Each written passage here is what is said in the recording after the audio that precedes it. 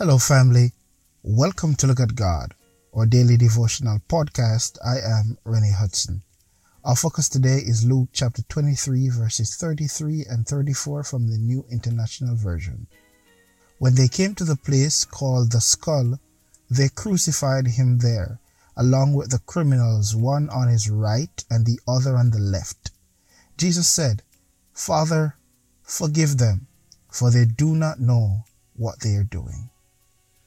Throughout this week, we spoke about Jesus within the book of Luke and how he came to offer salvation not just to the Jews, but to the entire Greco-Roman world. We also looked at the fact that salvation has a temporal component that allows Jesus to deliver us from the arms of this earthly living and its suffering.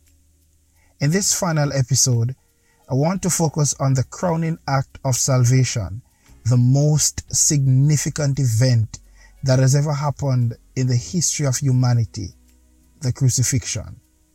We have often understood the crucifixion to mean Jesus dying on a tree between two thieves. But what about its deeper salvific meaning? Luke presents Jesus as a servant of the people, one who broke some customs and norms to reach the people at the point of their needs. Having helped them, he won their confidence, and then he bid them follow him. The act to perform is what we call the Jesus model of evangelism. But this model was not void of its tests and trials, as Jesus offended many religious groups that caused him to be captured, questioned, beaten, and then crucified on a hill.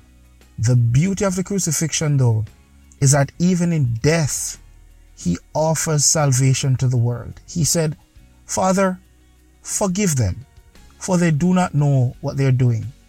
Now, this statement is packed with salvation. The word forgive utilizes a Greek tense and voice that we call the aorist imperative. Now, the aorist imperative suggests a command that is given in the present tense that is expected to be completed. It connotes the idea that the action has not yet started. However, it has a deeper meaning in this verse. Jesus is talking to the Father, and whenever a superior is involved, the aorist imperative focuses less on a command and more on a plea.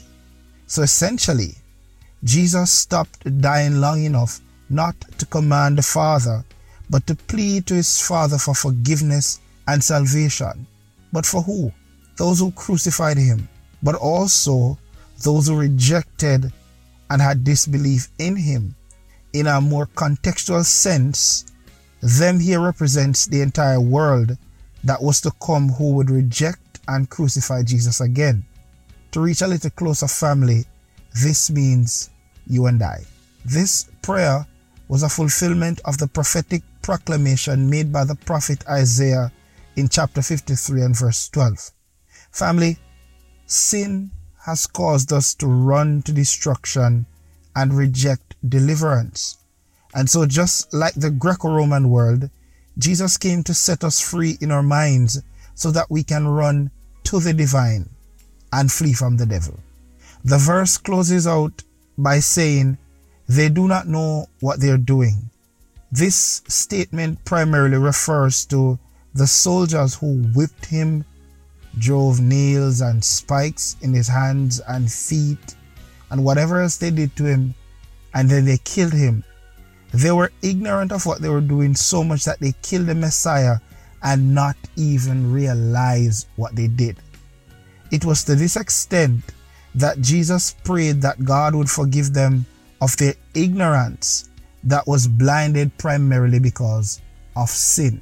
A similar reference is made in the book of Acts chapter 3, and then Paul picks up in the book of Corinthians by saying that had they known, they would not have crucified him. So they crucified Jesus out of ignorance.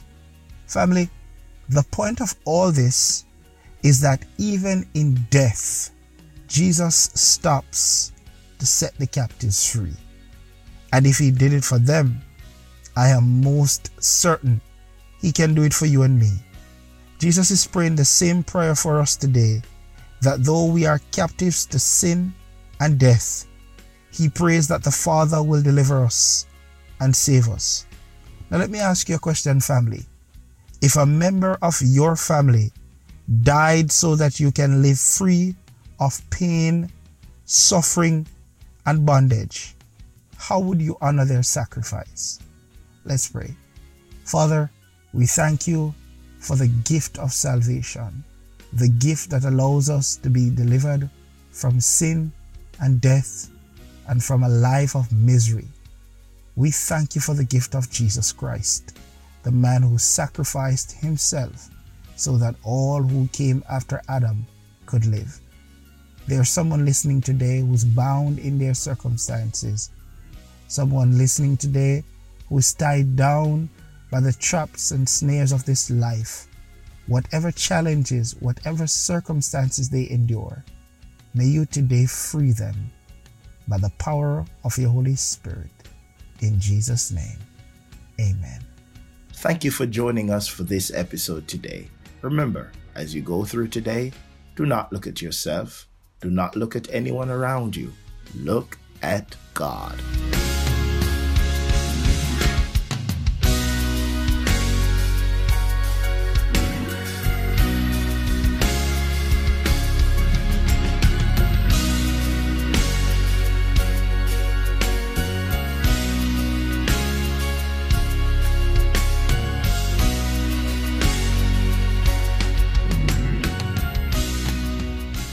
The Look at God devotional podcast is brought to you by the Look at God Ministries. If you're interested in being a part of our next episode, email us at lookatgodpod@gmail.com or follow us on IG or Facebook at Look at God Podcast. Remember, tune in every Thursday to Telegram Thursday. Your testimonies, your stories, and your songs.